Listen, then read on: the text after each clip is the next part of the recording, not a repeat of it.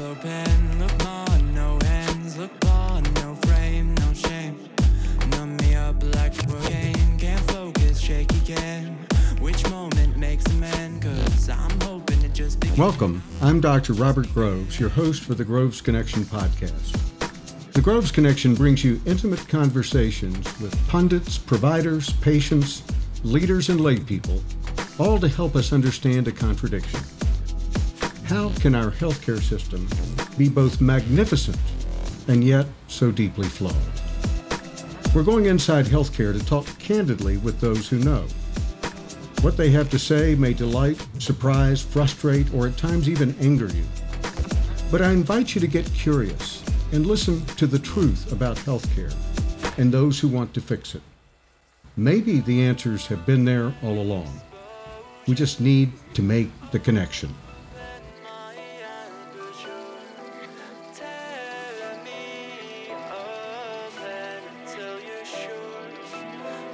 Are you ready to connect? Amy Van Dyken, welcome to the Groves Connection.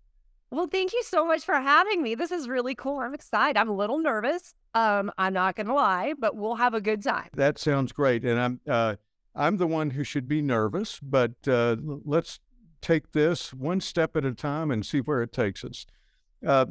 First of all, I want to say that I'm really indebted to Dr. Stroman for connecting us after I interviewed her on one of the more recent podcasts. She's an amazing physician and an amazing person, and it's a delight that she was connected to you, because I never dreamed that I would be able to get an Olympian on my show, and here you are. How many gold medals do you have to your name now?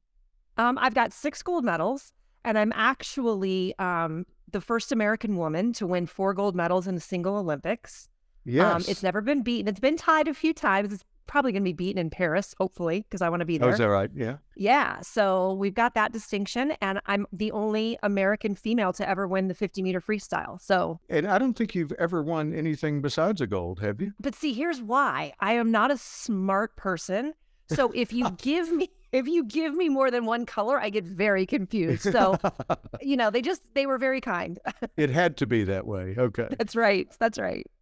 You know, what I would love to do is explore first your back, where you grew up. Where did you grow up? How did you become an Olympian? But let's start in very young. Let's start in grade school. I mean, what were your interests then? What were you thinking? What was family life like? Oh my gosh, family life was awesome. We always had that. We were outside to play all the time until the street lights came on, or until mom had this bell that she would ring. And then all the kids would come running because everyone's bell sounded the same, right? So yes. Had a great childhood. It was amazing. Mom and dad. I had a younger sister who is 6 years younger than me, and a younger brother who is 7.5 years younger. So I have oldest child and only child syndrome, which that might have something to do with it. Yes, we are special. Yes, yes. We are very special. So So I where grew was up. this? Where is this now? This was in Inglewood, Colorado. Oh, and yes. we lived in a great little neighborhood called Willow Creek. And I miss it so much because our house backed up to a green belt. So we would go out and catch crawdads every day, and we'd mark them with, nail polish to see if we ever found them again. And so it was really fun. I walked to school, which was great. And that neighborhood is where I started swimming, because there was 2 swimming pools. And that's what everybody did all summer, because it's in Colorado. So we don't have summer all year round like I do here in Arizona. So you really relished it. And that's what kids did. And that's what I did. Did you start swimming on swim teams? I remember when I was a kid, they had swim teams for even not toddler, but very young ages. Yeah, absolutely. I did. And, it wasn't because I wanted to be an Olympic swimmer or be a swimmer at all. I grew up with severe asthma, and I've got severe asthma. I've got all 3 types of asthma. So if I quote unquote outgrow it, it's not going to be all of them. It'll be one, one part of it. So, I grew up with that, and my life was kind of different in the fact that I couldn't go to friends' houses to spend the night because there would be allergens and I would end up in the hospital, right? So my house was the cool house because we had a walkout basement, and I just remember one day, it was like first grade, right? And I went to school and everyone was inside for recess because I think it was a blizzard. And finally, one of my friends who I actually had a crush on, Timmy Harper, Yeah. he's now a mounted police officer up in Canada. Hi, Timmy Harper. He actually asked me, he's like, why are you just so weird? And I'm like, well, where do you want to start, Timmy Harper? Yeah. But he was asking about my breathing. And I remember going home and being so upset because that was the first time I realized that I really wasn't like everybody else. Yeah. So my mom took me to the doctor, and the doctor said, listen, we hear water sports are great for asthmatics. Get involved. Right? Because it As a helps with pulmonologist, I did that, immediately made that connection. Yes. us as asthmatics. We feel like we can't get air in, but it's actually we can't get air out. So if your Yeah. face is underwater, you're getting that air out, right? So that's kind of how I explain it to people, and it kind of helps control your breathing. But the problem is I'm also allergic to chlorine. That makes it a challenge. You know, when I was training for the Olympics, I would have an inhaler at each end of the swimming pool just in case. Doors were always open, my fans goodness. were going. Yeah, it was dramatic. But let's go back to when I was 6. I was 6 years old and I started swim team, diving team, and synchro team, right? And Yeah. diving team wasn't for me. I'm like, you want me to flip in the air? No. And I'm afraid of heights. So no. Yeah. Synchro I loved, but I just couldn't get the body positions right. Right. And then swimming I just fell in love with. This is so funny. I tell people this and they're like, what? And I actually have video evidence if we can find a beta machine somewhere in the universe. Oh my gosh. That takes me back. Yeah. That totally does, doesn't it? But yeah, so, you know, I finished my first leg of the pool and I was 12 years old. Oh my And goodness. at that moment, everyone was clapping for me, you know, because they were happy that I actually finished. I didn't have to be yanked out of the pool. And I told my dad, next time I swim, I'm going to win. Thought I was crazy. And when I was 13 years old, I won my very first blue ribbon. Is that right? And so what did you do to get ready for that? I mean, you're a kid. I mean, did you focus? Did you have drills? I mean, what did you do? So, you know, I would go to practice every day and I would just try to get better. But one thing that I learned early on in my career, if you will, was visualization. And I use it even to this day.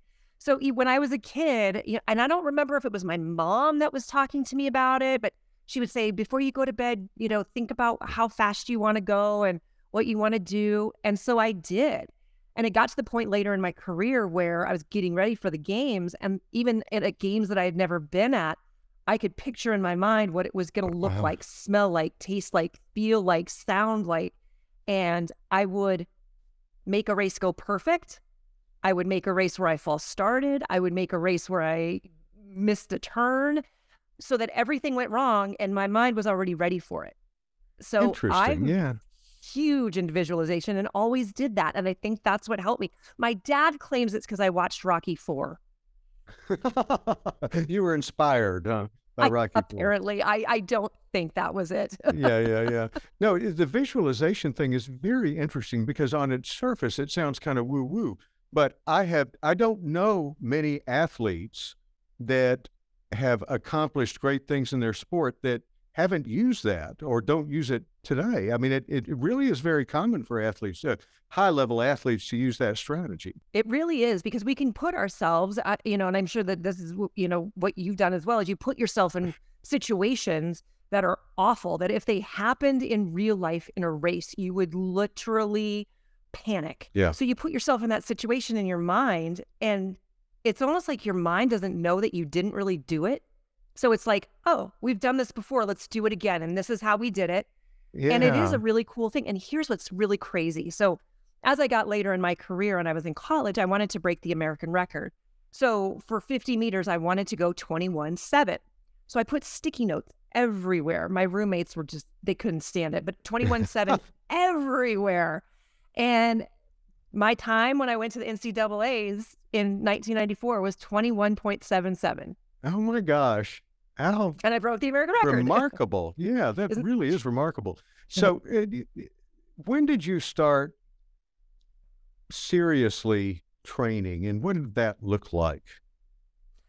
I started what I thought was serious training my senior year of high school, because I knew the only way I could get to college was to get a scholarship. So Gotcha. I knew I had to do something. I started training twice a day. I would go into the pool for an hour and a half before school. And then after school, I would go in for 2 hours and train and then go home and eat and try to do homework and then pass out and do it all again. And Yeah. that's, it becomes a job. And I just, decided that if this is what I'm going to do, I have to take it very seriously. When did you know that you had the potential to get to the Olympics? I mean, that seems like such a high bar. I think it was probably my senior year in high school. I qualified for the 92 Olympic trials at our state high school swim meet. And I was like, maybe I could go to the Olympics. Yeah. And that's when I really started taking it seriously. I'll be darned. So the year that you really started seriously training, you found out that you potentially had the ability to make that team. And what does that look like if somebody's trying to make the Olympic team? How does that work? So are you talking about the training or like the process to get to the Olympics? Like, What's the process? I mean, how do you get picked and noticed and whatever else? well, and this is kind of how you tell someone who's making up a little lie, because we don't have a selection process in swimming. So I've heard so many times people go, yeah, I was picked to do the relay. And I'm like, no, you weren't. Yeah. You go to swim meets and you have to hit a certain time criteria in order to make the Olympic trials swim meet. Once you make that criteria, then you send in documentation and you get to go to the Olympic trials. You're at the Olympic trials. After the morning swim, you have to be top 8. In order to Gotcha. make the Olympic team, you have to win. Oh, wow. That's how you make it. There are Yeah. other ways, right? So if you swim the 100 freestyle or the 200 freestyle, the top 4 will automatically be picked. The reason is they need a relay. So they Gotcha. pick those top 4. Then if certain people start making more than one event, then they'll start picking number 2 in the events, like the 50 free, the 100 butterfly. And then that's how they make a team. It's cool. They'll never Gotcha. go below second place. So literally you have to win or get second place in the country in order to go to the Olympics. Wow, that is a high bar. So tell me about during this process, where did school fit in? School. I remember that. Yeah. So like when I was a high schooler, it was easy, right? Because it was all in the same building and it was just easy. All your friends were going to class. Now you get to college and it becomes a little more difficult because now you're on your own for the first time. So you're learning how to be an adult human being. You've got all these other distractions going on, plus school, plus swimming. So basically what we did was, you wake up in the morning and again, we swim 2 hours. This is as we got progressed. We would be in the weight room for an hour and a half and then swimming again after all of that for another 2 hours. So Gotcha. School fit in anytime after morning practice, before evening practice, or after evening practice. So there was just a very small little time window. So that's why athletes get to pick their classes first. Gotcha. Because we really are limited in when we can take our classes. I know people got a little upset at that. Not that I would rub that in their face ever. I would never ever do anything. But so that's how we did it. And then after practice, if you didn't have a class, there were study tables that you had to go to. Okay. And so you would be there and they would know that you were studying and your coach would get your attendance on study tables and all of that. And And where was this that you were going to school now? so I went to the University of Arizona for my first 2.5 years. Gotcha. Then I transferred and went to Colorado State. And I ended up finishing up there. It was so awesome. you went up to Fort Collins, is that right? That's where, I did Fort Fun. Have you been? Oh, yes. I used to, I lived for a time in Greeley and then down near the Denver Tech Center for a while. Spent about 12 years. I love Colorado. I absolutely loved my time there. It's different, right? Like Fort Collins is Yes. definitely a college town. Yes. And I love the energy. If I were to move back to Colorado, I would either move to Boulder or to Fort Collins. Yeah. The reason being both of those are college towns and both amazing towns. Both offer something completely different. It brings a lot of culture into the community that otherwise wouldn't be there. It really does. Absolutely, yes. And I'll tell you what, you walk around there and you just feel energized by these kids. The other thing that I'm really curious about is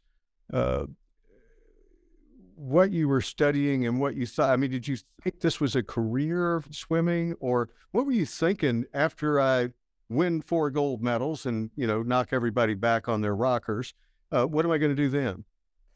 So that was interesting because I am very dyslexic. I Oh, don't, not only do I have letter number reversal, but I also do not have phonics at all. And wow. so even though I know a word, I know the definition, I can't read it. So it would cause a lot of problems in my comprehension. And so through that, I knew I had to do something that didn't require a lot of foreign language. But when I went to the Gotcha. University of Arizona, I still needed a year of foreign language. Oof. They told me that sign language is considered a foreign language. So I took sign language. So my ultimate goal was I wanted to teach high school biology students in the deaf community. That's very cool. It turns out that I have, first of all, I was born pretty hard of hearing. I've got hearing aids on both sides. And my family had American Sign Language deafness. In other words, not my immediate family, but yes. And unfortunately, I never learned it. I really wish that I had, because I'm deaf enough now, I'd like to use it with my wife. It's really hard sometimes to understand. She tells me that Sure, that's a good thing, that, it is anyway, because if you're like me and you've been married so long, that tone of that other human's voice, all of a sudden you lose that tone. oh yeah, it disappears into the It does. background noise, right?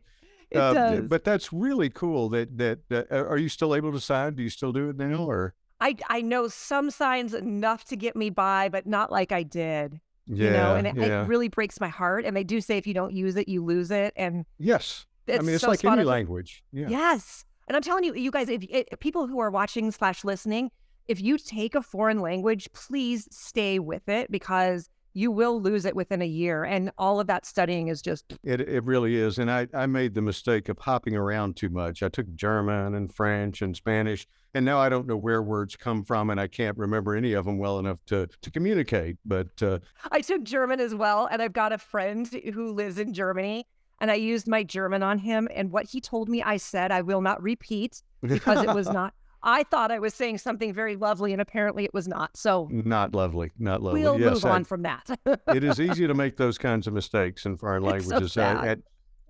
So we've got your career path that you had thought you had lined out for yourself. We've got you now getting ready to go to the Olympics. Right. So was there a moment that was just surreal after you realized that you were actually going to go to the Olympics? What did that feel like? It was so crazy, because it was something that from the time I was 6, right, was in my body somewhere, because I obviously had some sort of talent. It was obviously in my brain somewhere, right? So this had Yeah. been cultivated for so long. And so the thing that's cool is that I made it at the University of Indiana, and they had a big, huge wall, and they would write every person's name who made the Olympic team on the wall. And in Wow. 1996, I am the second woman on there. Wow. Even to this day, to look at it, just surreal. I got chills. I couldn't believe it. I was like, this is like, I'm going to be a Matt Biondi or a Janet Evans that I had watched when I was a kid and said, I Yeah. want to do that someday, right? And Yeah. so here I was, and it was amazing. And then to find out my teammate was Janet Evans, right? Who had gone to the Olympics since I think they started. And this was Yeah. her last games. It was my first games. She's only a year older. And so the things I learned from her were just spectacular. But the thing that really hit me was when I got the uniform, because now you've got this American flag on your cap with your last name on it, and an Oh my American flag gosh. on your chest. And you're like, this is real. Indeed. I should be a lot more aware, but where were the Olympics that first year that you? They were in Atlanta, Georgia. Oh, there was a lot that went on there. A I remember, lot that wasn't went there? on there. That was the bombing, and yes. Yeah. And my parents, because it was the night that I broke history, became the first American woman ever to win Yeah. 4 golds. So my parents have a USA Today that was run before the bombing, which was me doing and it said forever gold. Yeah. And then they got the actual run of the USA Today, which was bombing, bombing, bombing. Little Oh, note down here, by the way, Amy made history. So it just kind of shows you how it really did shape those Olympics. yeah. And it was the last night of swimming. I was supposed to go to like a celebration party with myself and Michael Johnson and Dan O'Brien, names from the past, right? Yeah. And I decided I was going to go and change. So I went back to the village and I went to McDonald's because I was hungry. And I was talking to the security guards, and they started everything started squawking and beeping and buzzing. And they were like, Amy, go to your dorm room right now. And I remember we all had pagers. This was pre-cell phone. And we were paging everybody where to go because they weren't letting anybody else back in the Olympic Village. So there I was with the team managers. We were like the only people that were still there because everyone else dispersed from swimming to go to parties and see their parents and all the things. So we're trying to get them all back. And it was really scary because we didn't know if something else was going to happen. We knew that, speaking of Janet Evans, we knew she was in Olympic Park doing interviews. So we were worried for her. Again, it was so scary. But yeah, a lot of things happened during those games. Before that experience, talk to us a little bit about what it's like to be in the Olympic Village as an athlete. I don't know if you want to know. The rumors are true. So yeah, the Olympic Village, though, is really, really cool because everyone has their own building, whatever kind of building it was. In Atlanta, we had dorm buildings, right? So it was a high rise. And then in Australia, which was my last Olympics, they were like houses. So me and my roommate were living in the garage. Okay. Which they did really nicely. But everyone's got like an American flag if they're the American house, or they've got the Jamaican flag if they're right. So you walk through and you see all of these different flags, and then you see all the athletes, and you're talking to everybody, and everybody's trading, memorabilia, and everyone's signing autographs and taking pictures. And it really is a special thing because you understand that person that you're talking to has just done something amazing. But you have too in order to be talking to them. So it's just such a crazy, crazy deal. It really is. But I will say when the sun goes down and the lights go off, get into your room, hide, close your eyes. No, it's not that bad. It's not that bad, but it is fun. And, you do have all these athletes who are there who are in the peak of their physicality. And, so sometimes and they're ready to bust out, I'm sure, particularly after their event is done.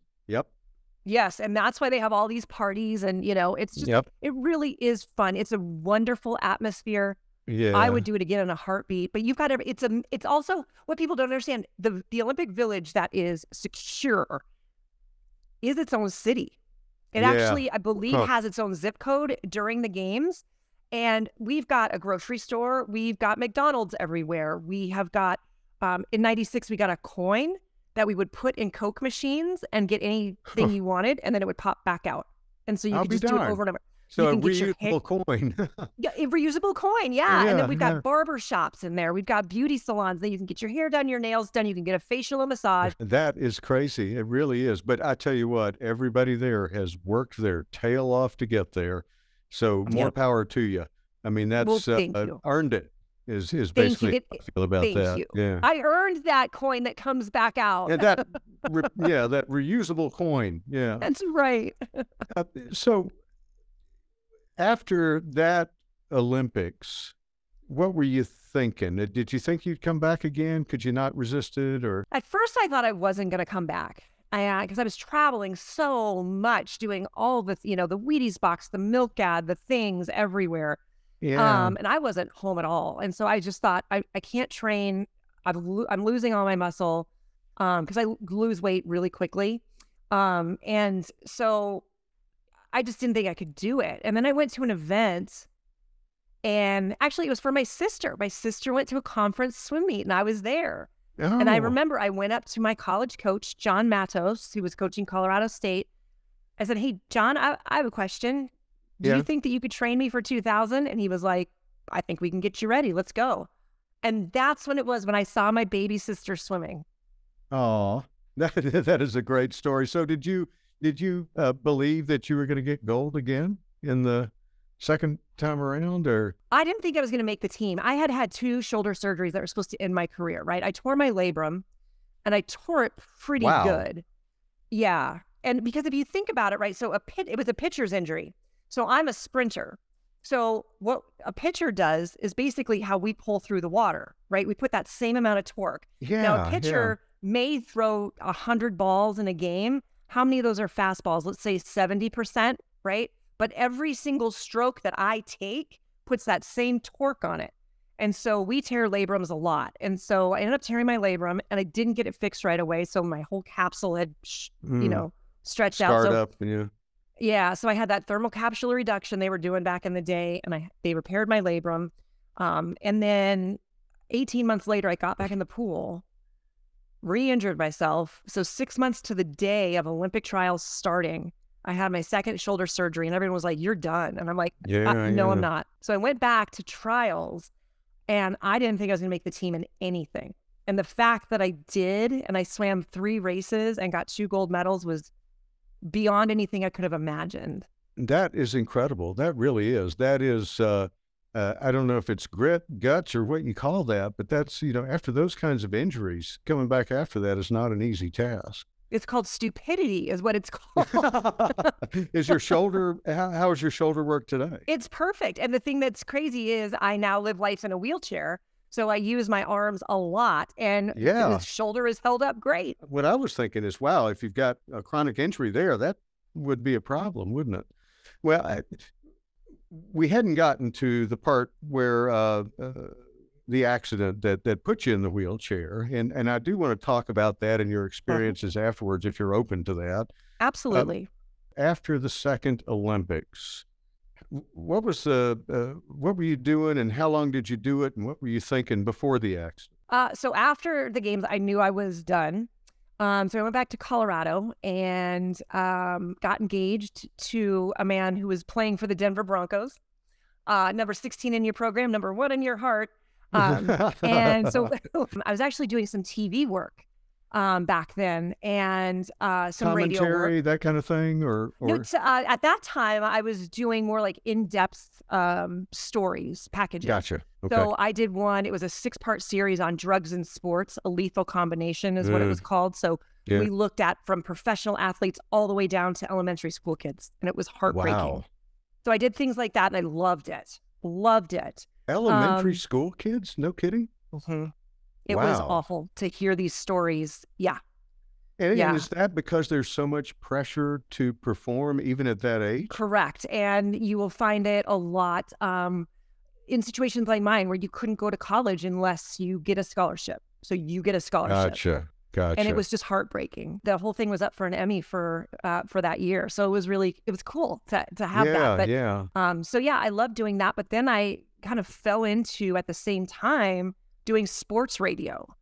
Yeah. And I was the sideline reporter for the Broncos, which my husband was playing for the Broncos at the time. Oh, yeah. So it was really weird. I had to report on my husband. But so I did that. And then I started doing the NFL on Fox games. Gotcha. And so when I first started doing the Seahawks, no one really knew who I was because we came from the Broncos and whatever. And right. So after the pregame warm-up, the guys went into the locker room and they were talking about that cute new sideline reporter.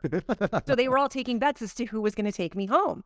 Oh, my goodness. Yes. So my husband goes, "I will bet each of you in here $100 that I take her home tonight." I'm like, whatever, ruined. Forget you. Oh, my gosh. All these, you never. So that night, we're done with the game. He's all cleaned up. I've done my stuff. And he's like, "Let's go to the team meal." I'm like, "You never want to go to the team meal. What's going on?" He's like, "Let's just go." Yes. All of a sudden I hear Tommy whistles and everyone turns around and the team, "No way, Ruin, no way." And he's like, "By the way, guys, I want you to meet my wife, Amy."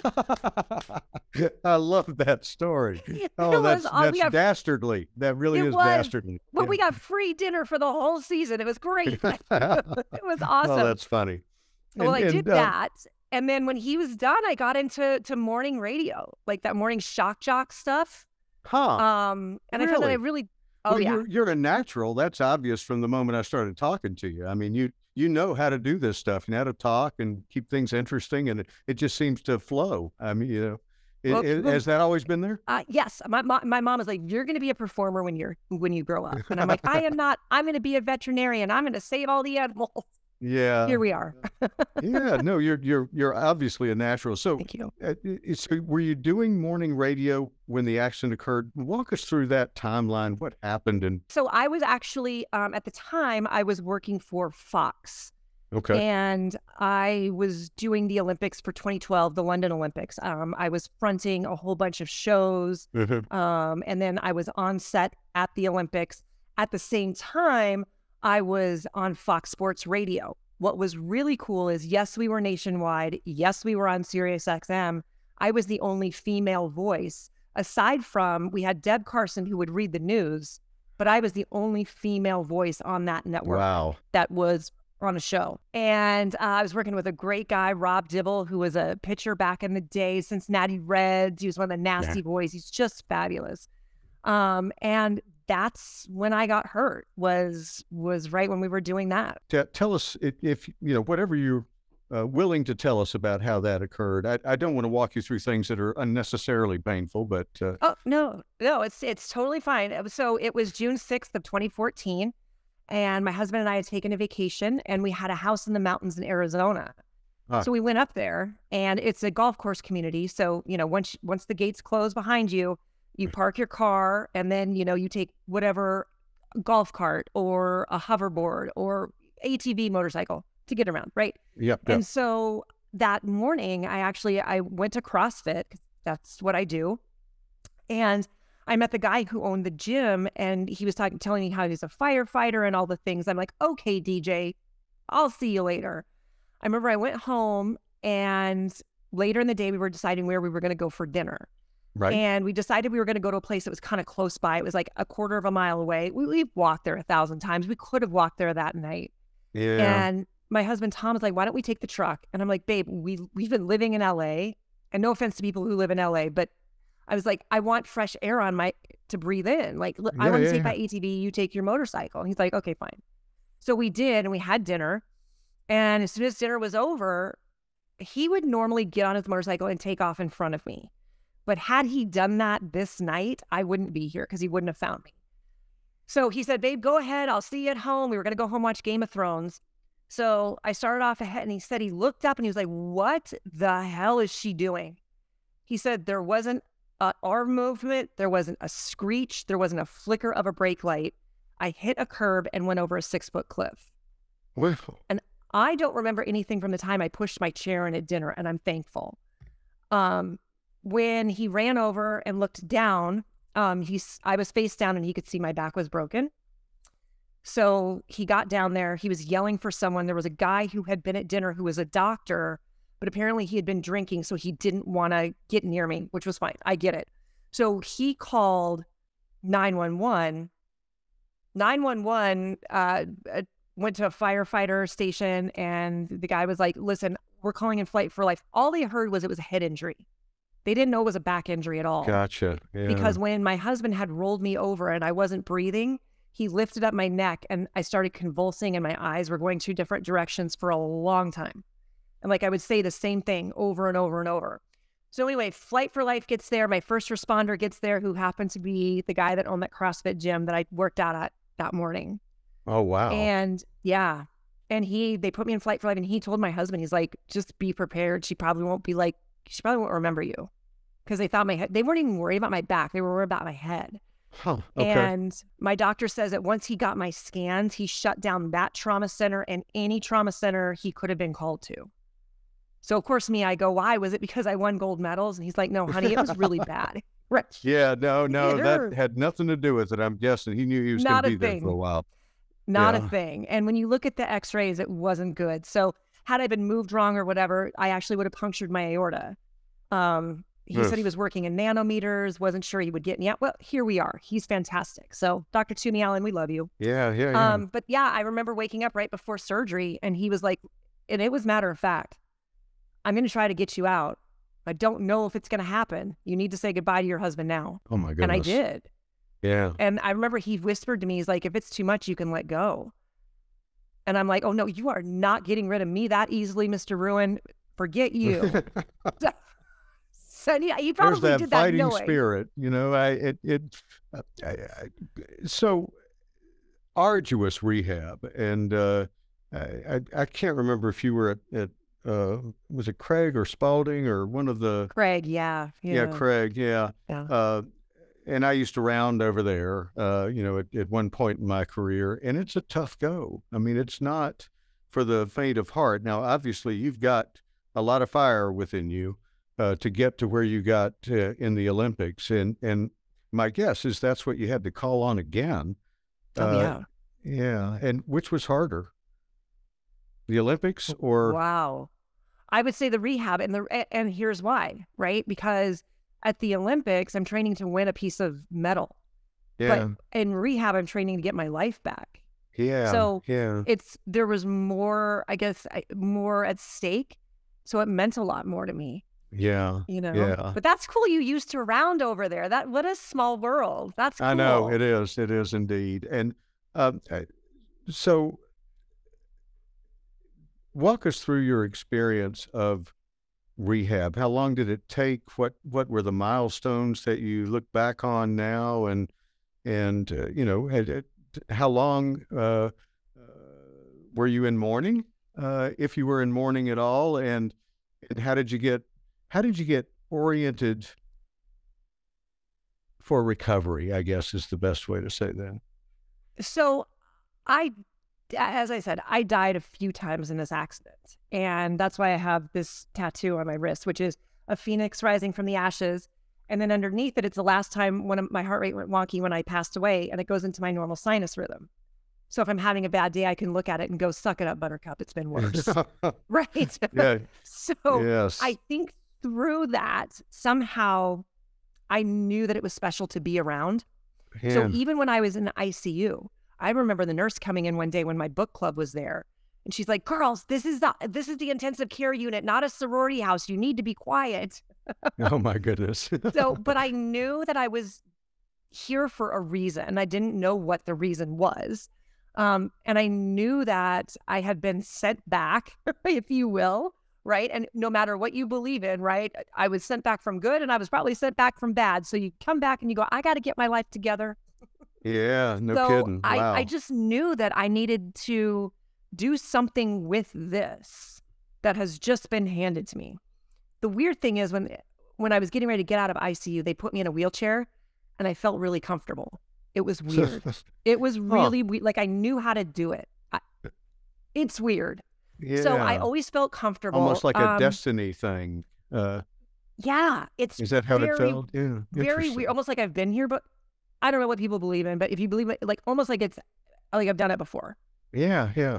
Which is weird. But after, I want to say 3 weeks in ICU, I went to Craig Hospital, and it was awful. That first night, I was crying hysterically. I was in so much pain. I had just been moved from Arizona to Colorado with a broken back, and I didn't have any family around me because all my family from Colorado is in Arizona for me. So I had nobody, and I was just really upset.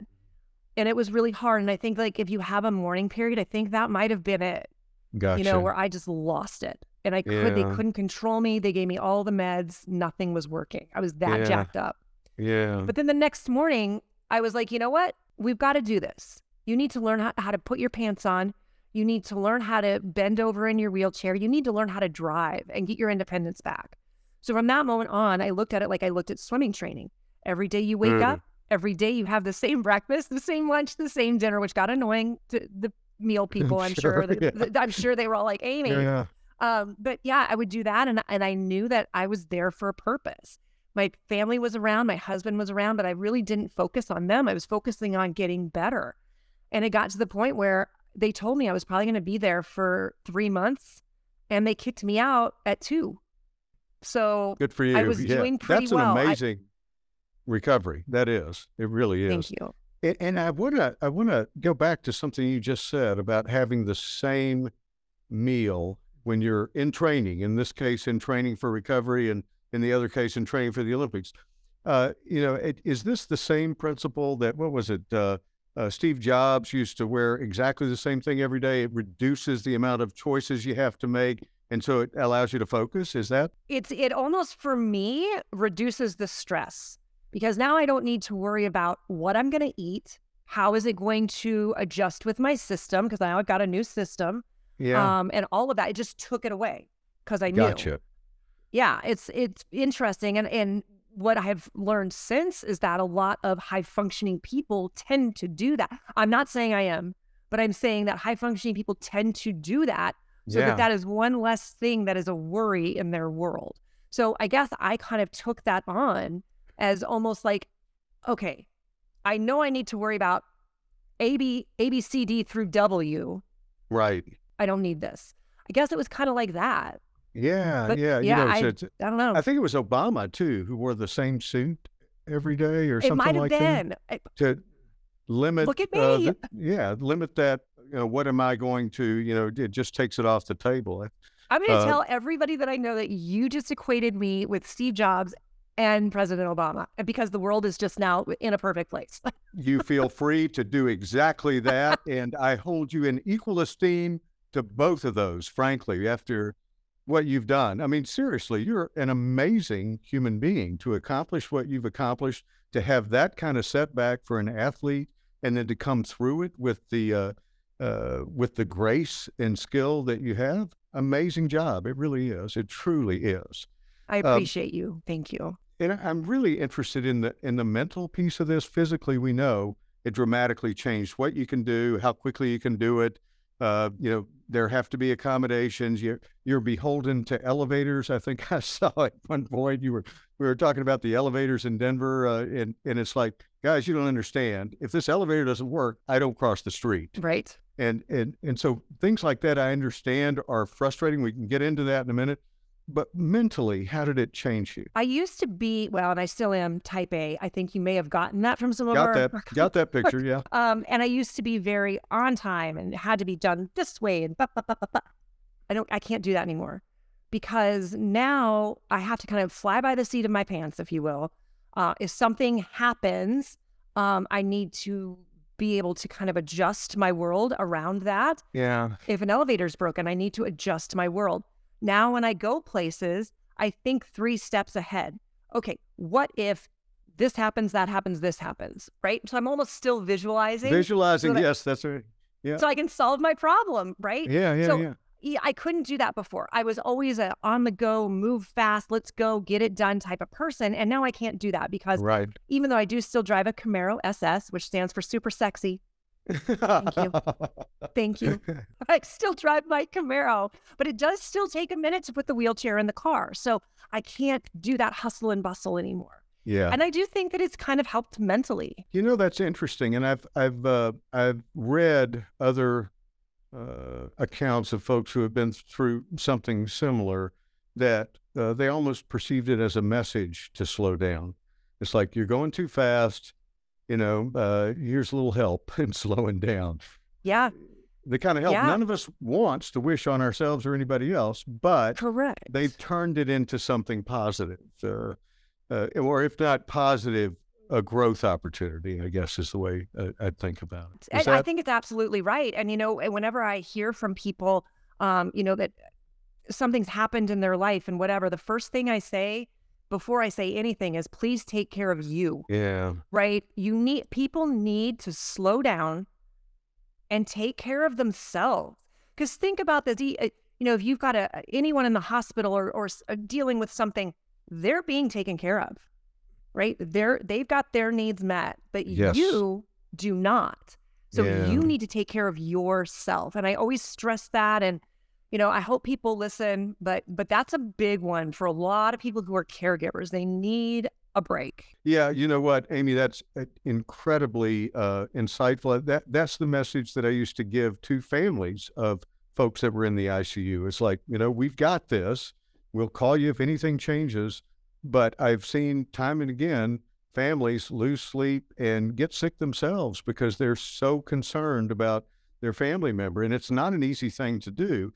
But what you bring it around home or bring it home with is, oh, yeah, the caregiver needs to think about that too. And that's often missed for, physicians tend to be pretty driven folk, as it turns out. And so I think that's part of our burnout problem is self-management. I do always tell you, doctors and nurses especially, and I know some nurses have told me that they do have a place where they can go and cry. But, you guys have to just, you take so much on and so much home. And so you guys are the ones that really, yes, the caregivers, but also the people who are helping the patient, need to take care of themselves, and not just physically, mentally. If you need to talk to somebody or whatever, please do it. Please do it for those of you listening.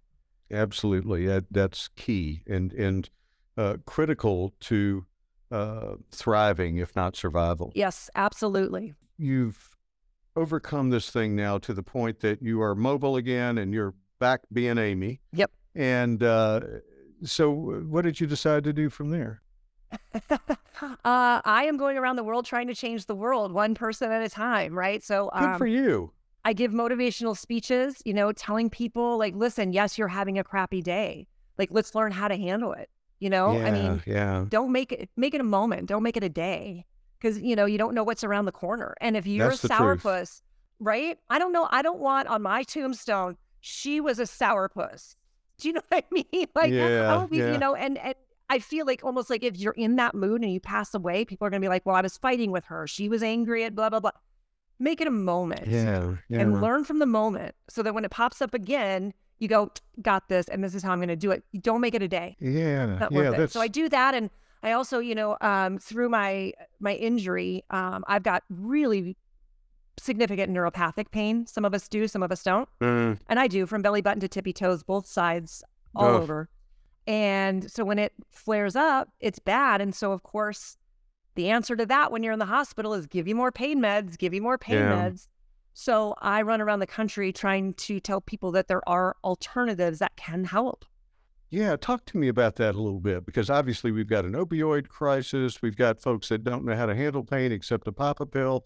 What do you do to manage that? What advice would you have for folks that have chronic pain? I would say to find a wonderful pain management doctor that can work with you.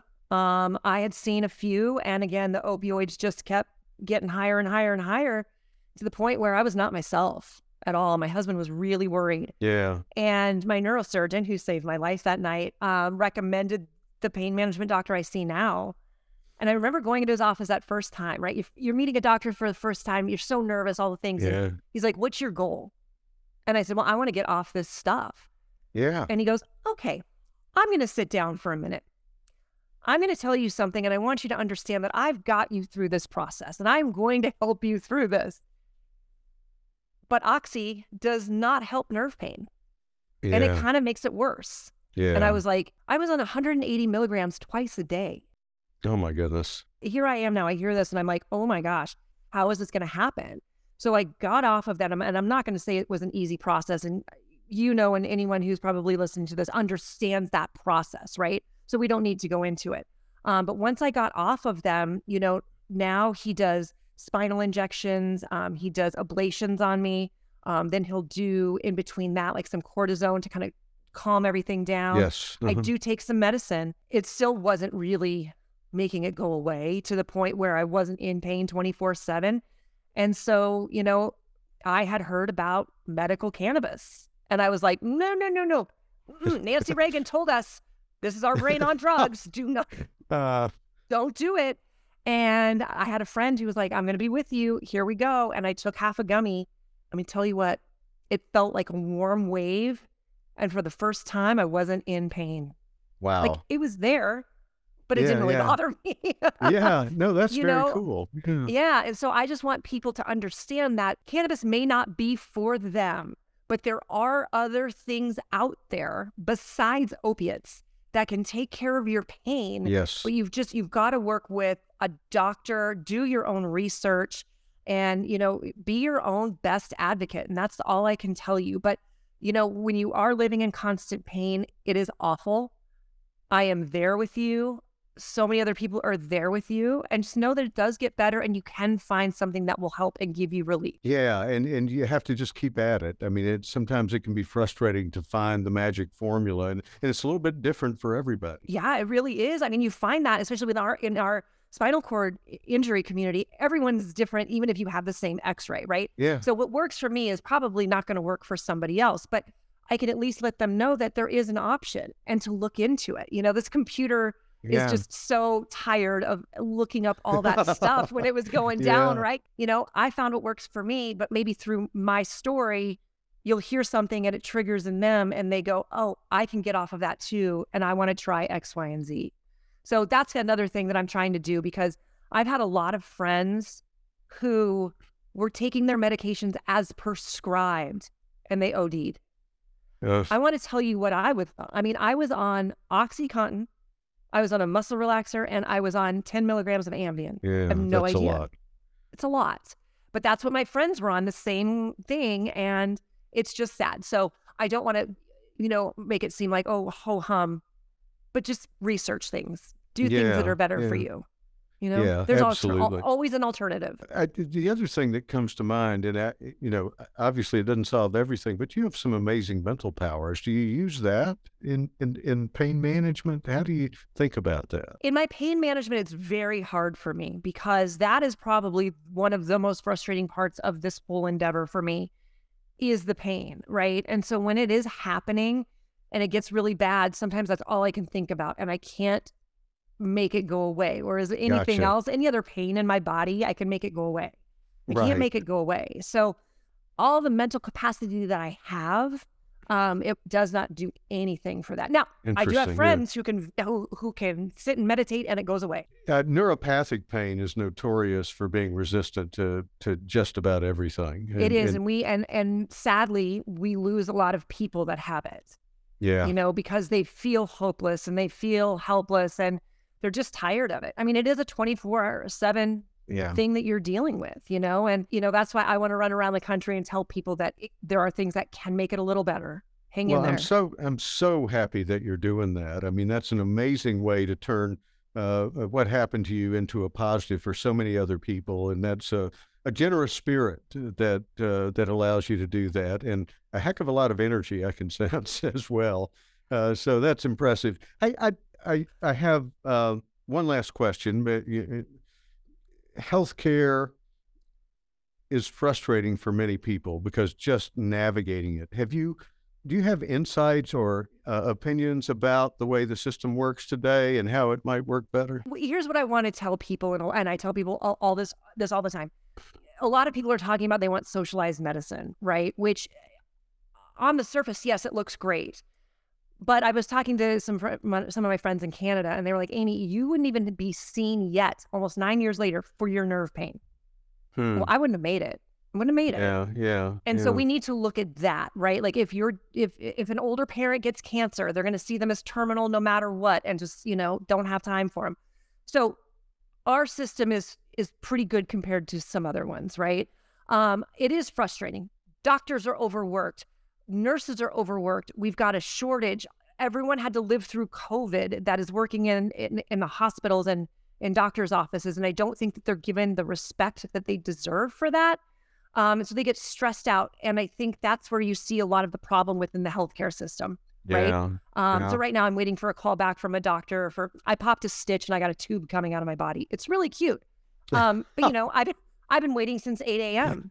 Oh my goodness, yes. Okay. I would show you, but it would be a little, Yeah. But, I've been waiting for a call back since 8 a.m. and right now it's after 3. And so that can get frustrating, right? But I think what I would tell patients is to just understand what your healthcare professionals have gone through, right? When we were all sitting on our sofas watching the TikToks or the YouTubes or, doctors and nurses were busting their ass trying to, pardon my language, trying to help those of us who had the virus, not knowing if it was going to end their life or someone else's. They didn't know. And they're exhausted. They were working, 48-hour shifts. And then you guys come in there, complaining that they're 15 minutes late for your appointment. Stop. Just everybody give everybody a break. And I really feel that if you can remember that, the system is overwhelmed right now. It really is. And you're right. And some of the negativity and even violence that's been perpetrated against caregivers is unconscionable. I mean, these are people that are really dedicated. And, there are a lot of problems in our health system. I agree with you that I don't see the solution as, Medicare for all. I don't think I think that locks in a flawed system, frankly. Yeah. There are a lot of problems that we've got to deal with, but it's not the people. They're system issues that we can correct. The people that I know in healthcare are dedicated and really want to do the right thing. And the reason they're burning out is because the system is not aligned with their values anymore. And so we've got some work to do. There's no question. But gosh, it isn't the people. Stop pointing No. fingers and thinking, evil doctor, evil executive. It really isn't. It's the system. Yeah. It is the system, and it's too bad. So everybody, just give everybody a break, Yeah. Just That's the best way to say it. think about how you would like to be treated in that moment. And listen, I was in the hospital for a few days just, not too long ago, which is why I have the tube coming out of me. It's fine. We don't need to talk about it.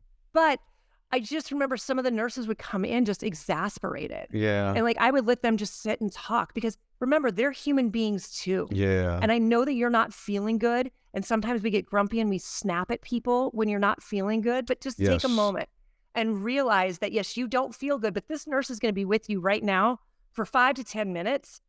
Give that human being a break. Yeah. Give them a break because they were trying to save the world when you were watching Tiki Talk. I bet they loved coming to see you, is my guess. The nurses... Well, it was a hot mess. Listen, I got in trouble so much so that they had to put an alarm on my bed so I wouldn't get up. Yeah, you are hard to keep in the room, I'm sure. I am. Oh, well, I know where they hide the ice cream. You're a very dangerous woman. You are. I am. See, when you're in the hospital for so long, you know the ins and outs of where the stuff is. So you go in, you could borrow a soda from someone. Amy, you are a delight to talk to, and you've been very generous with your time. I am so excited that I got a chance to meet you and to talk with you. It's a highlight of my year, and I just I'm so grateful that you agreed to come on and talk with me. And I've learned a bunch today and validated some things that I thought, and maybe give some second thoughts to some other notions that I had based on what you've shared with us today. So just thank you so much for being you, and keep fighting the good fight. And if there's any way that I can help down the road, or tomorrow, let me know, and I'll do my very best. I really appreciate you and the company you keep, as in Dr. Stroman. So thank you so much for being on the show today. Oh, thank you so much for having me. It was so much fun, and you are just a delight. I appreciate you, and anyone who rounded with spinal cord injury patients, you deserve your own gold medal because we are not an easy group. Well, life can be challenging sometimes for all of us, but hopefully we all give each other a break, as you suggest. I think that's the best possible solution to that problem. And again, Amy Van Dyken, 6 gold medals to her credit. An amazing woman, an amazing story, and I think we're going to wrap it up there. Until next time, bye-bye. You've been listening to The Groves Connection, your connection to the inside story on healthcare, featuring in-depth interviews with those who know. You can find us on Apple Podcasts, Spotify, and anywhere else you get your podcasts. If you like what you hear, give us a 5-star review to keep the connection going, and hit the subscribe button to be sure you never miss a beat. The Groves Connection is produced by Dr. Robert Groves. Original music, editing, and creative direction provided by Alden Groves. Production support, content guidance, courtesy of Janae Sharp and Elizabeth Barrett. Thank you for listening.